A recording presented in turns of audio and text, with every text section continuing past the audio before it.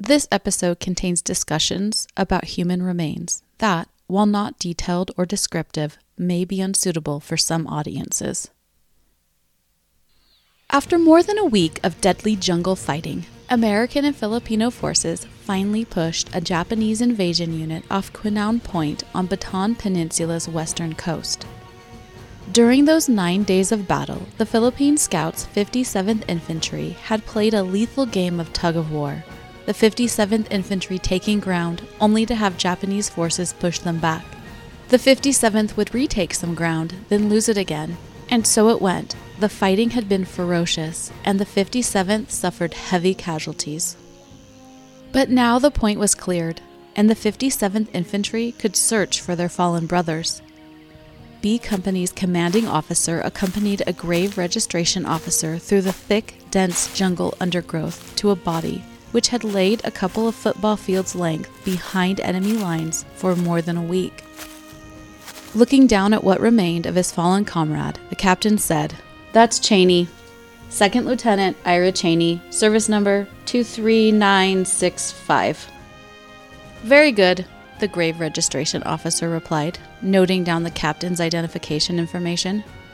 Fellow servicemen cautiously placed Lieutenant Cheney's body onto a stretcher and carried him to a waiting truck that was holding Cheney's fellow deceased servicemen. "I'm taking Cheney to Mariveles, where he'll be buried," the registration officer told Company B's captain. The captain watched as the truck rumbled away down the winding, dusty dirt road that led south to Mariveles on Bataan Peninsula's southern tip.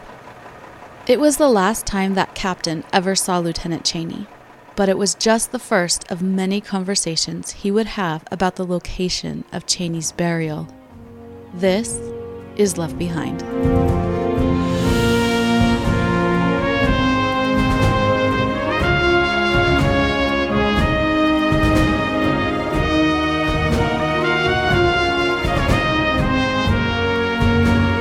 Welcome to Left Behind, a podcast about the people left behind when the U.S. surrendered the Philippines in the early days of World War II.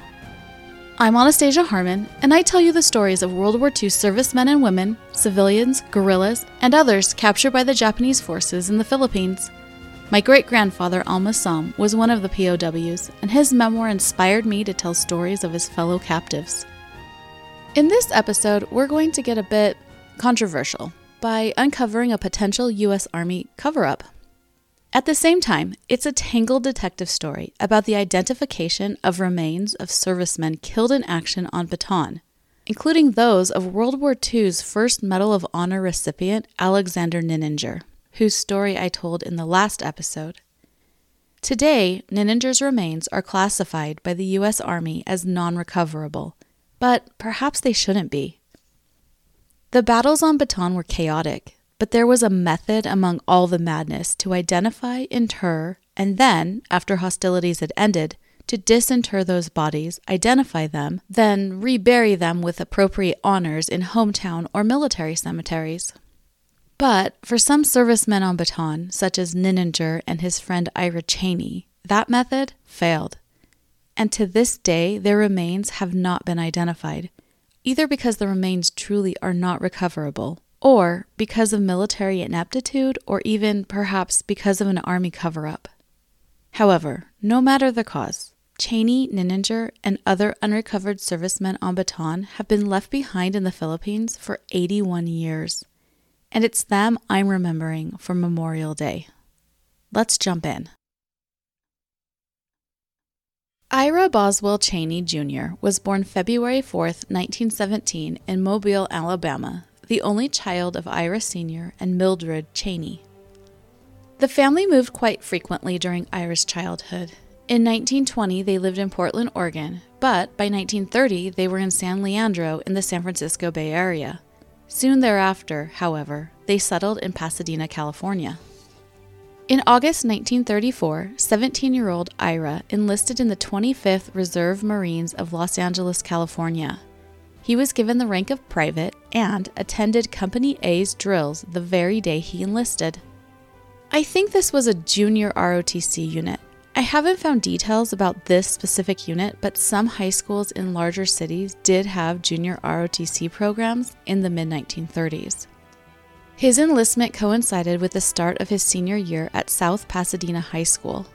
During that year, in addition to his Reserve Marine service, Ira played on the varsity football team, which apparently lost the championship game by just 1 point, was part of the Boys League, which encouraged school spirit among the high school's boys, and participated in Cums Club, National Athletic Scholarship Society, and the S Club, which all means that he was very busy on the yearbook's club picture day. After high school graduation in 1935, he attended Pasadena Junior College and remained in the Reserve Marines, where he rose from private to senior captain and was commander of a special drill squad. His commandant recommended him for a West Point appointment. So, right after graduating from junior college in 1937, he headed across the country to become a cadet at the United States Military Academy, commonly known as West Point. While at school, he became friends with Alexander "Sandy" Nininger. After graduation in June 1941, both men were assigned to Georgia's Fort Benning for training. In addition, Cheney had been commissioned as a second lieutenant upon graduation from West Point. About a month later, Ira married Lillian Jackson in Yuma, Arizona. I don't know how they knew each other, but they both lived in the LA area, so perhaps they knew each other before Ira went to West Point. Also, with Ira stationed in Georgia and Lillian perhaps living in Southern California, I have no idea why they married in Arizona. But shortly after their marriage, they returned to Fort Benning until Ira was ordered overseas. Lieutenant Ira Cheney arrived in the Philippines on November 20, 1941. He reported for duty to the 57th Infantry Philippine Scouts under the command of Colonel Robert Brooks. Cheney's West Point friend Sandy Nininger was also assigned to this unit. The war started 2 weeks later, and in late December, Cheney withdrew with the rest of U.S. forces to the Bataan Peninsula. He was among the first line of defense at the U.S.'s front line near Abu Qay, which is on Bataan's northeastern coast. Cheney, Nininger, and the rest of this unit were part of the first battles on Bataan. I described this first action in Sandy Nininger's episode, number 16, so I'm not going to go into details here. However, the actions Cheney performed near Abu Qay on January 13, 1942 would earn him the Distinguished Service Cross, the U.S. Army's second highest honor. His cross citation reads, On the 13th of January 1942, enemy snipers were delivering accurate and deadly fire into our lines from concealed vantage points in nearby trees. These tactics had resulted in many casualties and consequent lowering of morale among the personnel of Lieutenant Cheney's battalion. Understanding the seriousness of the situation, he assembled a group of enlisted men and undertook to drive out the hostile snipers. Leading a group personally in repeated charges into the position occupied by the enemy, Lieutenant Cheney successfully silenced the damaging fire and relieved the severe pressure on his unit. The 57th Infantry and other units involved in those first battles fought hard and suffered many casualties, including Cheney's friend Sandy Nininger. But they held their ground. And then, a week later, on January 20th, Cheney's company was called south to the Quinao Point on Bataan's western coast, where they were assigned to clear the point of a Japanese landing unit. It was difficult fighting in dense jungle foliage. I described this battle in episode 14 if you'd like to hear more details. A report later stated, On 30 January 1942, Lieutenant Cheney was killed after advancing approximately 100 yards while leading an attack on Japanese positions. A counterattack by the Japanese forced the American forces to withdraw several hundred yards. Cheney was 5 days shy of his 25th birthday. He had been in the Philippines just 9 weeks. Because the Japanese had taken the position, his unit was not able to retrieve Cheney's body until a week later when U.S. forces had retaken Quinao Point. When found, Cheney was identified by his company's captain, and the grave's registration officer said the body would be taken to a cemetery near Mariveles on Bataan's southern tip. 3 months later, the U.S. War Department publicly announced that Ira Cheney had been awarded the Distinguished Service Cross.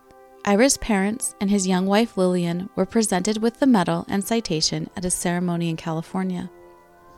And that's where I'd usually end the story, but not today. You see, while Lieutenant Ira Cheney was in the Philippines for just 9 weeks in life, in death, he has been there, location unknown, for 81 years. And that's what I truly call left behind. But there's a reason for this, and that story begins with Cheney's best friend, Lieutenant Alexander Nininger, the first person to receive the Congressional Medal of Honor during World War II, because this revered American hero is also missing on Bataan. And, as you'll see, that's an embarrassing, touchy subject for the U.S. Army, because they've lost a Medal of Honor recipient. And today we're going to unravel why. But before we get into that, I should tell you that this is a tangled story, contained within more than 400 pages of Army documents created over the course of a 70-year time period. Those 400 pages are parts of Nininger's and Cheney's individual deceased personnel files, or IDPF for short. These files were created for servicemen who were killed in action or died during World War II.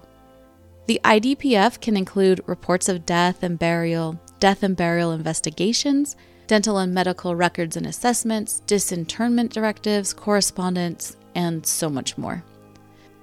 Also, I'm sharing the information about Cheney and Nininger in the order that events happened, although the facts that I'm talking about were collected in any order between 1948 and 2017. And I'm streamlining the story, offering a general overview because it's really tangled. I mean, it's 400 plus pages of documents, reports, letters, interviews, and more. So I have purposely left out some details just for time and clarity's sake. But at the end of the episode, I'll give you information on how you can find all the details if you're interested. Also, the U.S. Army, at least at some point, didn't seem to want this information known publicly. Documents and files regarding unidentified remains were only released to the public in 2018 due to the work of John Aiken, a Vietnam veteran and amateur genealogist and researcher who became involved with Bataan unidentified servicemen in 2009 while trying to discover the remains of his uncle Bud. Here's John Aiken explaining how he got involved with this work. In about 2009, I was looking for a project. And it was almost Veterans Day, and I thought, well, let's see if we can find a project with a military connection. My dad and my uncles served in the military during World War II, and there was only one member of my family that didn't come back, and that was Bud Kelder. The only thing that I knew about him was that he just disappeared during the Bataan Death March. So I started researching him, and I got his individual deceased personnel file, IDPF, and it was so obvious what happened to him. He had died in a POW camp, and the military told the family that his remains were non-recoverable, and everyone thought, well, that meant that they didn't have any remains to return. It turned out that they did have remains to return. They just couldn't sort out exactly which were his remains, and so they buried them all as unknowns. The reason that they couldn't identify him was because they didn't have dental records. Ironically, his older brother was a dentist, and the family had the dental record. And I figured Department of Defense will jump at the chance to identify as many of these men as they can, and they didn't want to talk to me. In fact, at a family briefing meeting that I attended, I tried to give them the records, and they wouldn't take them. They looked at me like I was from Mars. You want to do what? You want to identify an unknown? This had never been done before. And yet, they were telling the world that they were actively trying to account for all of these missing men. So, all this time I'm learning that things weren't exactly as they appeared. The military really wasn't interested in identifying these men. They just wanted to keep a lid on what I think is a national scandal. Now that we've got the stage set and some basic information out of the way, let's jump into this tangled mess of misidentification. As you know from episode 16, Lieutenant Alexander Sandy Nininger was killed in action near Abu Khay, Bataan on January 12, 1942. That same month, so January 1942, the U.S. Army hired a Filipino civilian to dig graves for 5 officers in Nininger's 57th Infantry at the Abuque Town Cemetery. Remember that cemetery name, Abuque Town Cemetery. After the war, the U.S. led an effort to retrieve the remains of American servicemen killed in action or as POWs in the Philippines. Master Sergeant A.B. Abraham, a former POW himself, fluent speaker of Tagalog, and familiar with the customs of native Filipinos, because his wife was Filipina, was part of that recovery team. In December 1945, A.B. spoke to the Filipino gravedigger, who showed A.B. the location of those 5 graves in the Abuque Town Cemetery. The next month, the remains of those 5 American servicemen were disinterred for identification and transferred to a military cemetery in Manila.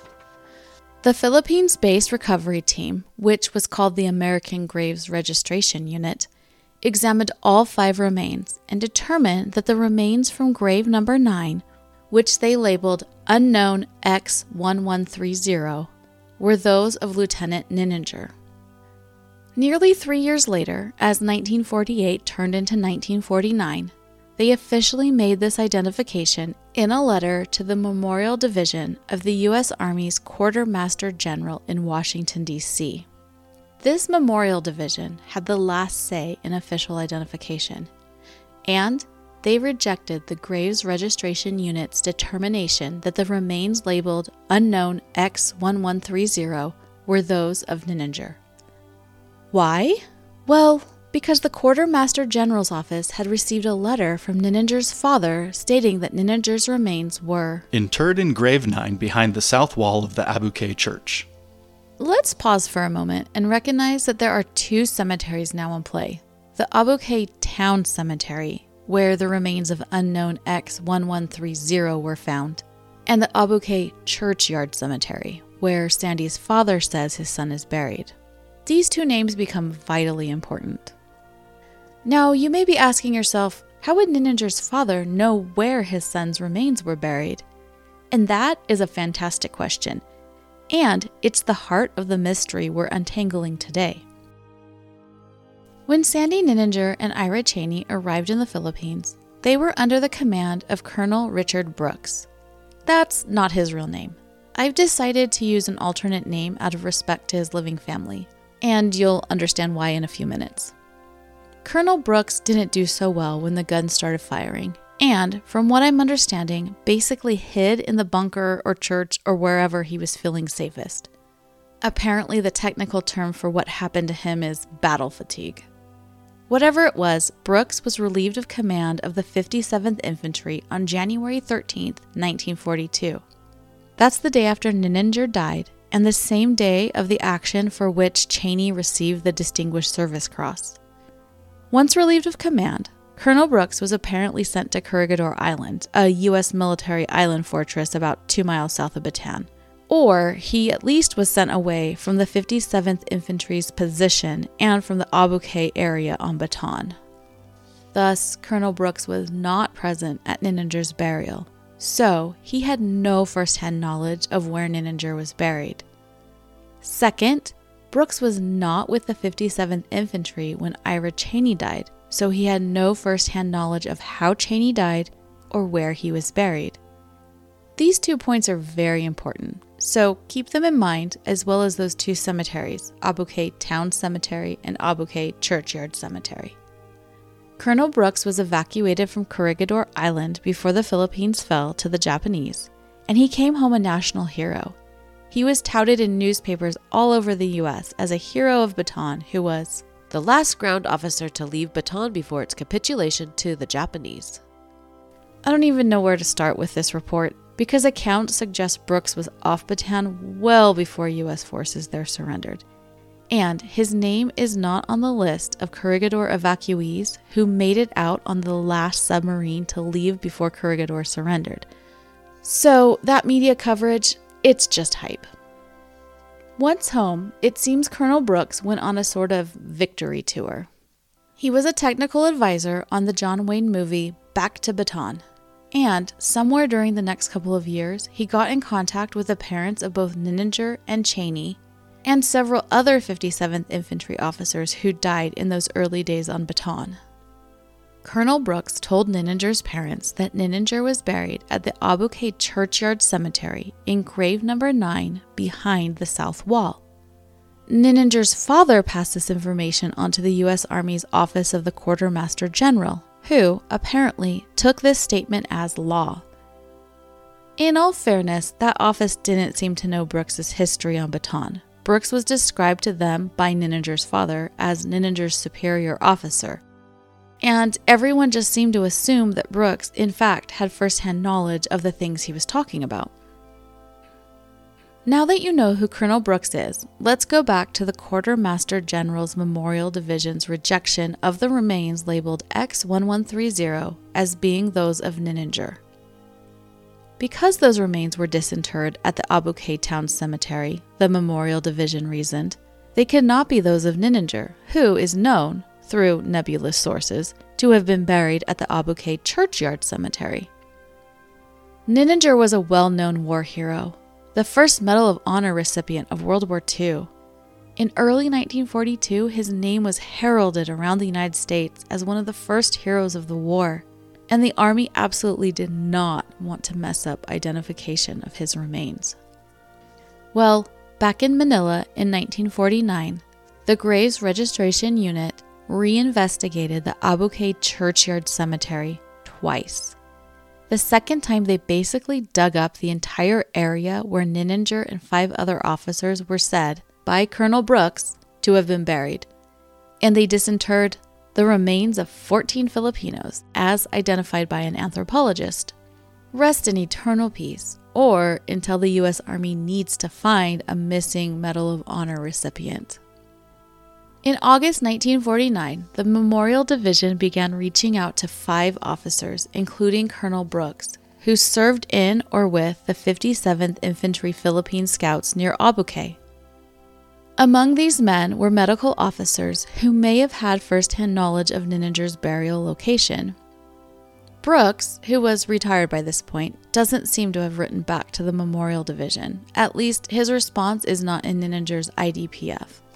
The other 4 officers, to a man, each reported either not having been present for Nininger's burial or were confused about burial locations and whether they had witnessed that burial. So basically, none of them could verify or negate Colonel Brooks's burial claims, although several of them did share stories they had heard about Nininger's burial. And it came out the chaplain who did bury Nininger died as a prisoner of war. He, it seemed, was the only person known to absolutely have been at Nininger's burial.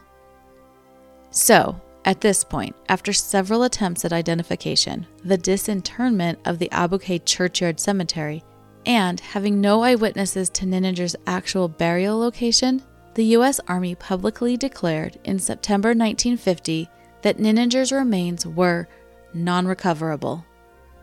And those unknown X1130 remains were laid to rest in what would become Manila American Cemetery, grave J720. And then, the next month, so October 1950, the Memorial Division began reaching out to several more 57th Infantry officers, again including Colonel Brooks. The Memorial Division's Captain Vogel recorded the findings of his phone calls with each of these men. During his conversation with Brooks, Vogel told the colonel that the Abu Qay Churchyard Cemetery had been thoroughly disinterred, and that no remains matching Nininger's height, dental records, or race were found. Colonel Brooks' response? The Japanese must have dug up and moved or destroyed his remains after they took possession of Abu Qay City. And the Japanese did so because, well, they were probably very upset with Nininger, who had killed many Japanese soldiers and earned the Congressional Medal of Honor for doing so. I find this explanation far-fetched. I'm just not buying that the Japanese would know exactly where Nininger's grave was.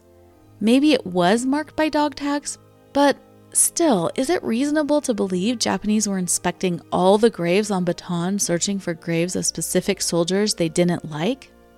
Also, I don't know if I buy that the Japanese forces were so aware of Nininger as the Medal of Honor recipient to seek him out on a battlefield cemetery. I just don't buy this theory, and neither does John Aiken. He's the Vietnam vet I told you about at the beginning of this episode.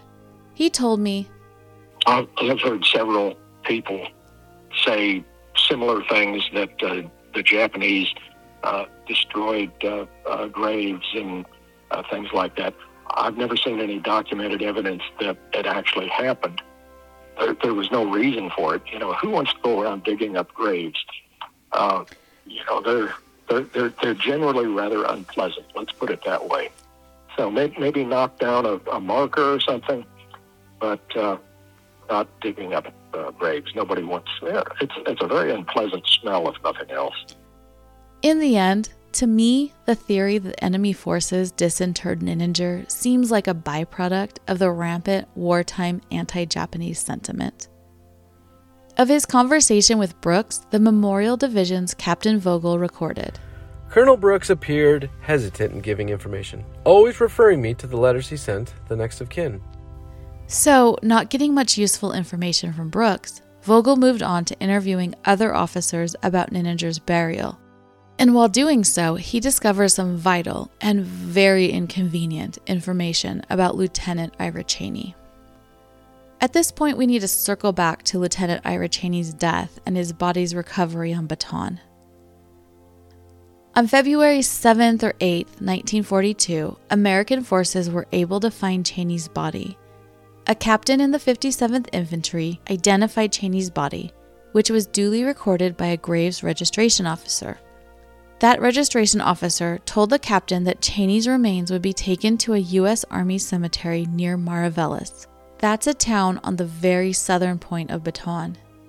But this registration officer didn't state or record which of two Mariveles cemeteries Cheney was being buried in. After Colonel Brooks returned to the U.S. from the Philippines, he met with Cheney's parents in San Francisco. This was about June or July 1942, so roughly 6 months after Cheney's death. The parents wanted Colonel Brooks to tell them the details of their son's death and burial, and Colonel Brooks was happy to oblige. A later investigation into Cheney's burial stated, Cheney's father interviewed Colonel Brooks in San Francisco. Colonel Brooks, who is described by the father as his son's superior, stated at this interview that Lieutenant Cheney was killed by machine gun fire and was buried in the churchyard at Abu Kay, 12 steps to the right of the south center door. But the thing is, and you've probably already put this together, Colonel Brooks was not with the 57th Infantry when Cheney died on January 30th. Brooks had been relieved of command at least 2 weeks before. Also, the U.S. abandoned Abu Kay on January 25th and 26th, withdrawing several miles south to form a new front line. So, by February 7th, 8th, when Cheney's body was recovered, Abu Kay and its churchyard cemetery was in Japanese possession. And I don't know about you, but I don't see the Japanese welcoming American chaplains into the Abu Kay churchyard to bury bodies. In 1948, so roughly 3 years after the war ended and 6 years after Cheney's death, his parents approached their U.S. congressman, one Richard M. Nixon. They were frustrated by the slow identification of their son's remains and wanted him identified and returned to the United States so he could be buried at West Point, his alma mater. They gave to Nixon Colonel Brooks's info on Cheney's burial, which stated that Cheney was buried at the churchyard at Abu Kay, 12 steps to the right of the south center door. In addition, the Cheneys were upset because they had recently received a letter from the Army's Personal Effects Office addressed to their son. And when someone came to deliver his footlocker, the Cheneys had to explain that their son, their only son, had been killed in action 4 years earlier. To add insult to injury, the footlocker's lock had been broken and the effects looted. Going back to Nixon's part in this story, armed with this inaccurate burial information and wanting to please his constituents, the congressman forwarded Brooks's information to the U.S. Army's Quartermaster General Memorial Division, which lit a fire under them to find Cheney. A 1948 memo from that office stated, Representative Nixon of California is interested in this case in behalf of the father, who is dissatisfied with the failure of the Army to give him what he considered adequate evidence that it has done anything toward the recovery of the remains of his son. So, the Memorial Division forwarded the, still inaccurate, burial information to the Grave Registration Unit in the Philippines, where a field team was working to identify U.S. servicemen's remains. A search team was sent to the Abu Khay Churchyard Cemetery, where they counted 12 steps from the church door, dug, found fragments of remains, and identified those as Lieutenant Cheney. The remains, they said, matched Cheney's Army dental record and, said a report, remains recovered as Lieutenant Cheney are in agreement with statement of Colonel Brooks. It is therefore recommended that identification of the remains of First Lieutenant Cheney Jr. be confirmed as Ira B. Cheney Jr. Thus, Lieutenant Cheney's remains were sent to the U.S., and on February 24, 1949, he was laid to rest at West Point. Cheney identification case closed. But, and you already know this, Colonel Brooks's info was wrong.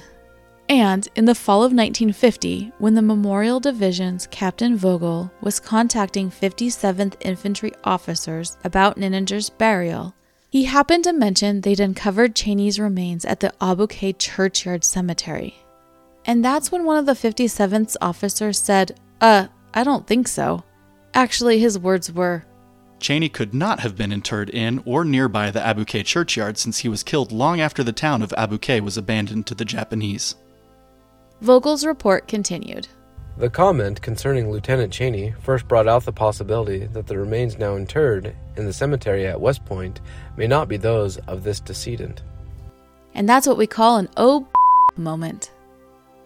Armed with this new, inconvenient information, the identification team reached out to people present at Cheney's death and body identification, and learned that he was taken to a Maravellis cemetery. With this new information, the remains ID team examined their records from the two Maravellis area cemeteries. They discovered that while disinterring the two battlefield cemeteries near Maravellis, where the battlefield grave registration officer said Cheney's body would be taken, there were several unknown soldiers. But, based on height, weight, and dental records, none of these unknown remains could have been those of Lieutenant Cheney. Thus, in November 1950, nearly 2 years after Cheney was laid to rest at West Point, the Memorial Division concluded, These conversations revealed information which indicates that the remains presently interred in the U.S. Military Academy Post Cemetery, West Point, New York, as First Lieutenant Ira B. Cheney Jr. are not those of Lieutenant Cheney. And then, nothing happened. Except that the reports of these conversations read Cheney's remains were put in a second separate IDPF for Cheney, marked secret, and hidden away in the top secret warehouse where the Ark of the Covenant is stored. Okay, I made up that last part, but Cheney's secret IDPF was stored away from public reach until 2018, which was unlike other IDPF files. Yep. For 68 years, the Army had evidence that Lieutenant Cheney's remains were not at West Point, and they don't seem to have told anyone. But in 2018, Cheney's secret file was made public, and suddenly, the secret about the West Point remains was out. In 2019, the West Point remains were disinterred, inspected, and determined to be Filipino. So, in other words, they are the remains of some native Filipino, which were disinterred by the U.S. Army, transported to the United States, and reinterred under Cheney's name. How tragic for the Cheney family, and how sad for this Filipino and his family. Today, in 2023, Cheney's remains still have not been identified. His remains are considered non-recoverable. That means that they could still be buried somewhere on Bataan, or they could lie in a grave marked unknown at the Manila American Cemetery, or they could be somewhere else. The only thing known for certain is that Cheney's remains are not at West Point. Back on Bataan, there were 8 other battlefield cemeteries between Quinnan Point, where Cheney was killed, and Maravellis. Many 57th Infantry men who fought in Quinnan Point were buried in 2 cemeteries on or near that point. It's possible that Cheney could have been interred in any of these. However, as far as I've found, comparisons with any unknown remains recovered from those cemeteries have not been made with Cheney's records. John Aiken elaborated. Most likely, he was buried near where he fell, but exactly where, we don't know. He was an officer in the Philippine Scouts, so most of the troops that died at the same time as he did were Filipinos. And it's not unlikely that his remains were given to the Philippine government, who had their own cemetery, and it's not unlikely that he's buried there. Let's go back to Nininger. When we left off, Nininger's remains were declared non-recoverable, with the assumption that his remains were somewhere in the Abuque churchyard, and somehow missed by the 3 investigations in that yard. Also, the remains labeled unknown X1130, which had been suggested several times as Nininger's remains, were buried in a grave marked unknown at Manila American Cemetery. The U.S. Army, it seems, had finished searching for Nininger. However, Nininger's nephew, John Patterson, spent a lot of time during the 1960s, 70s, and 80s speaking with members of the 57th Infantry about Nininger and attempting to obtain clues and eyewitness accounts to his real burial location. Because at this point, it seemed extremely unlikely that Nininger was buried at the Abuque Churchyard Cemetery, as the Army continued to believe. During that investigation, Patterson attended a reunion of the Philippine Scouts 57th Infantry, where he spoke with a man who was the deputy commanding officer of the 57th Medical Detachment, and, as such, was an eyewitness to Nininger's and 4 other officers' burials.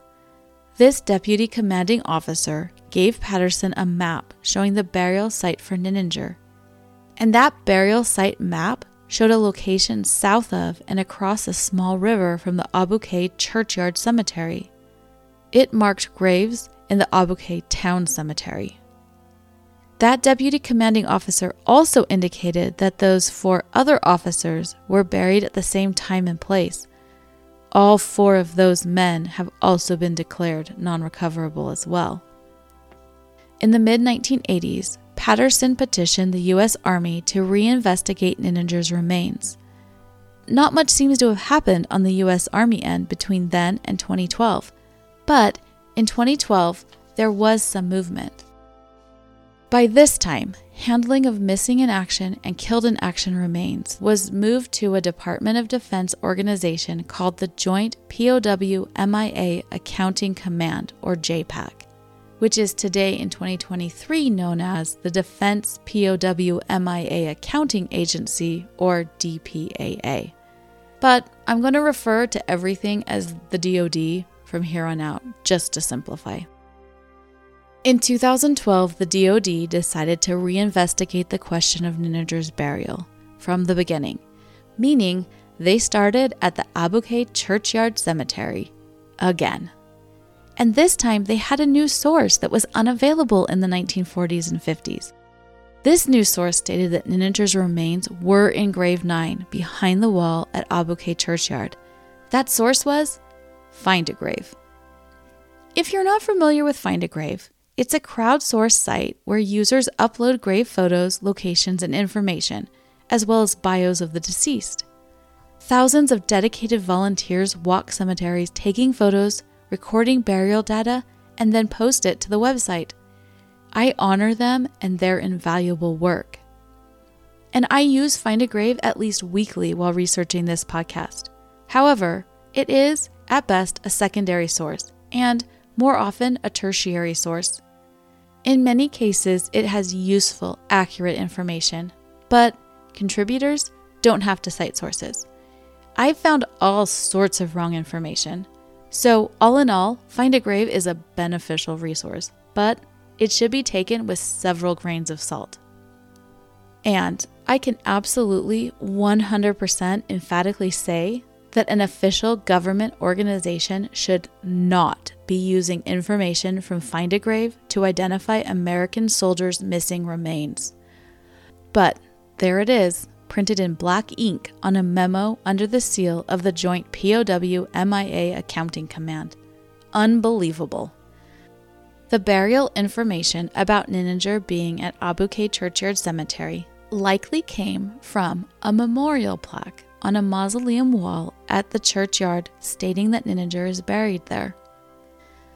Because the plaque about Nininger was on the wall of a mausoleum containing 5 above-ground tombs, the DoD unsealed all of those tombs.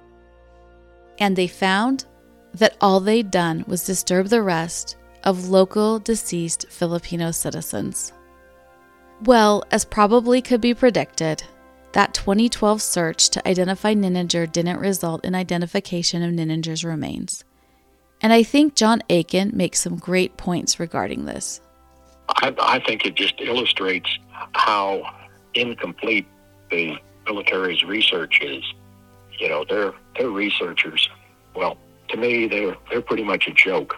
I've seen their researchers do sworn statements that contradicted each other, either because they're not aware of the facts, or they're trying to please their bosses, or maybe they just didn't have all of the research material.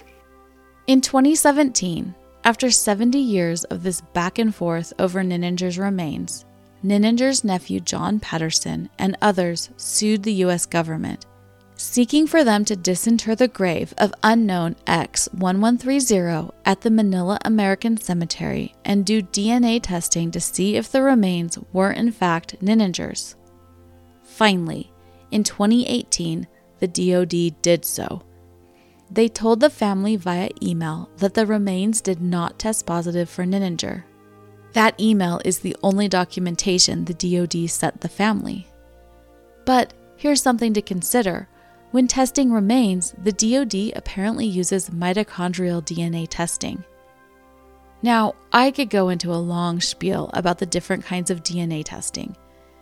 And in doing so, I might lose you more than I probably already have, or bore you to sleep. So let's just say that in today's world, using mitochondrial DNA for precise identification is like trying to watch high-definition video using a VCR tape. Mitochondrial DNA has its uses, but precise identification of remains is not one of them. Mitochondrial DNA is often the only type of DNA that can be obtained from ancient remains, because this type of DNA breaks down slowly. So when scientists have identified cavemen using DNA or Marie Antoinette's hair, it's mitochondrial DNA they've found and tested. The DoD says that the aged remains of World War II servicemen offer only mitochondrial DNA. However, John Aiken has had a different experience. That was DoD's excuse for years, that nuke DNA could not be extracted from what they considered to be aged remains. But I think we put the lie to that claim a few years ago. We sent one of Bud Kelder's bones that they returned to us. We sent it to a commercial DNA lab and let them sample it, and they had no problem whatsoever extracting nuke. Or autosomal DNA, it's unique to an individual, and in fact, they were not only able to extract nuke DNA from this supposedly aged remains that nuke couldn't be extracted from, they were able to use it to perform a blind genetic genealogy study and identify the source of those remains.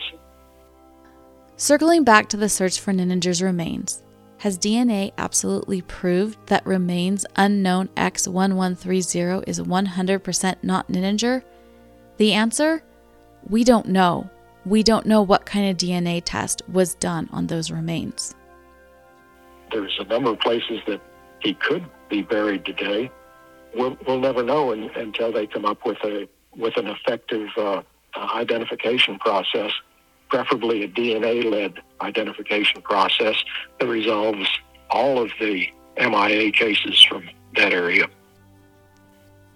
So, after all this, where are we? Well, neither Cheney's nor Nininger's remains have been positively identified. They are likely either in a battlefield cemetery somewhere on Bataan or in graves marked unknown at the Manila American Cemetery. Also, Cheney and Nininger are not the only instances of Bataan remains misidentification or non-identification, as the case may be. I've hinted to at least 4 or 5 other non-recoverable officers on Bataan, but even here, these aren't isolated cases. A 2013 CBS News article claimed, "The Pentagon's effort to account for tens of thousands of Americans missing in action from foreign wars is so inept, mismanaged, and wasteful that it risks descending from dysfunction to total failure, according to an internal study suppressed by military officials." Largely beyond the public spotlight, the decades-old pursuit of bones and other MIA evidence is sluggish, often duplicative and subjected to too little scientific rigor, the report says. The Associated Press obtained a copy of the internal study after Freedom of Information Act requests for it by others were denied. The report paints a picture of a joint POW-MIA accounting command, a military-run group known as JPAC and headed by a 2-star general, as woefully inept and even corrupt. The command is digging up too few clues on former battlefields, relying on inaccurate databases and engaging in expensive boondoggles in Europe, the study concludes. Inept, mismanaged, wasteful, dysfunctional, total failure. I understand that war is chaotic, that records have errors, that things go missing, that memories fail, and that many other things can cause confusion and misidentification. So, I have some sympathy for the offices trying to identify the remains. At the same time, in the cases of Cheney and Nininger, the Army and DoD has let Colonel Brooks's story, which has been proven to be false, guide their decisions for 7 decades. Cheney, Nininger, and other Bataan missing and non-recoverable gave their lives for their country and have been truly left behind for more than 3/4 of a century. And that's tragic. I guess my mind just goes to a place of war where young men are brave but scared, far from their home and family, and not wanting to die. And then the worst happens, and they never do go home. It's just not right. Here's what John Aiken has to say. When someone enlists in the Army, they figure that at the very least, their remains are going to be returned to their family for burial. And yet, if some young trooper sees how they have handled these World War II unidentified remains, there's no reason that he's going to think that his remains are going to be returned to his mother for burial. And let me tell you, as a Vietnam veteran, I don't know how many times I heard other guys, and I certainly felt this way, if we died, that wasn't a big deal. We were young, stupid, and bulletproof. But don't bury me in this red dirt over here. We all wanted to go home, one way or another. To us, Vietnam was the worst place that we could be, and we didn't want to be there for all eternity. But I think that most GIs feel that way. If nothing else, they deserve to have their own name on their headstone, not just "Here lies in honored glory a comrade known but to God." That's not adequate. At least give him his name back. As we wrap up, I feel like this episode deserves a call to action. So here goes. First, if nothing else, this Memorial Day, let's remember the missing and unknowns, be it on Bataan, in Europe, in Vietnam, on a Civil War battlefield, in Afghanistan, or anywhere in the world. We may not know their names, but we can remember, acknowledge, and honor their sacrifices. Second, if you'd like to know more about missing and unidentified soldiers on Bataan, please check out my full interview with John Aiken. It's available as a bonus episode wherever you're listening to this podcast. I'd also encourage you to visit BataanMissing.com. That site details more missing soldiers. Here's John Aiken again. This is something that's near and dear to my heart because I believe these guys deserve better than what they've gotten from our government. If anyone has a missing family member and they're looking for information, I'll be glad to share anything that I have on them. I have a lot of data that I've accumulated about all these guys, and I can be contacted through the BataanMissing.com website. That's BATAAN missing.com, and I'll be glad to share anything that I have with any of the family members. Lastly, if you think remembering these men is important, share Cheneys and Ninninger's stories with people you know. Memorial Day too often becomes all about barbecues and furniture sales. So, take a moment at your weekend barbecue to share this story, either in your own words or by forwarding this podcast episode. Because no one deserves to be forgotten. No one deserves to be left behind.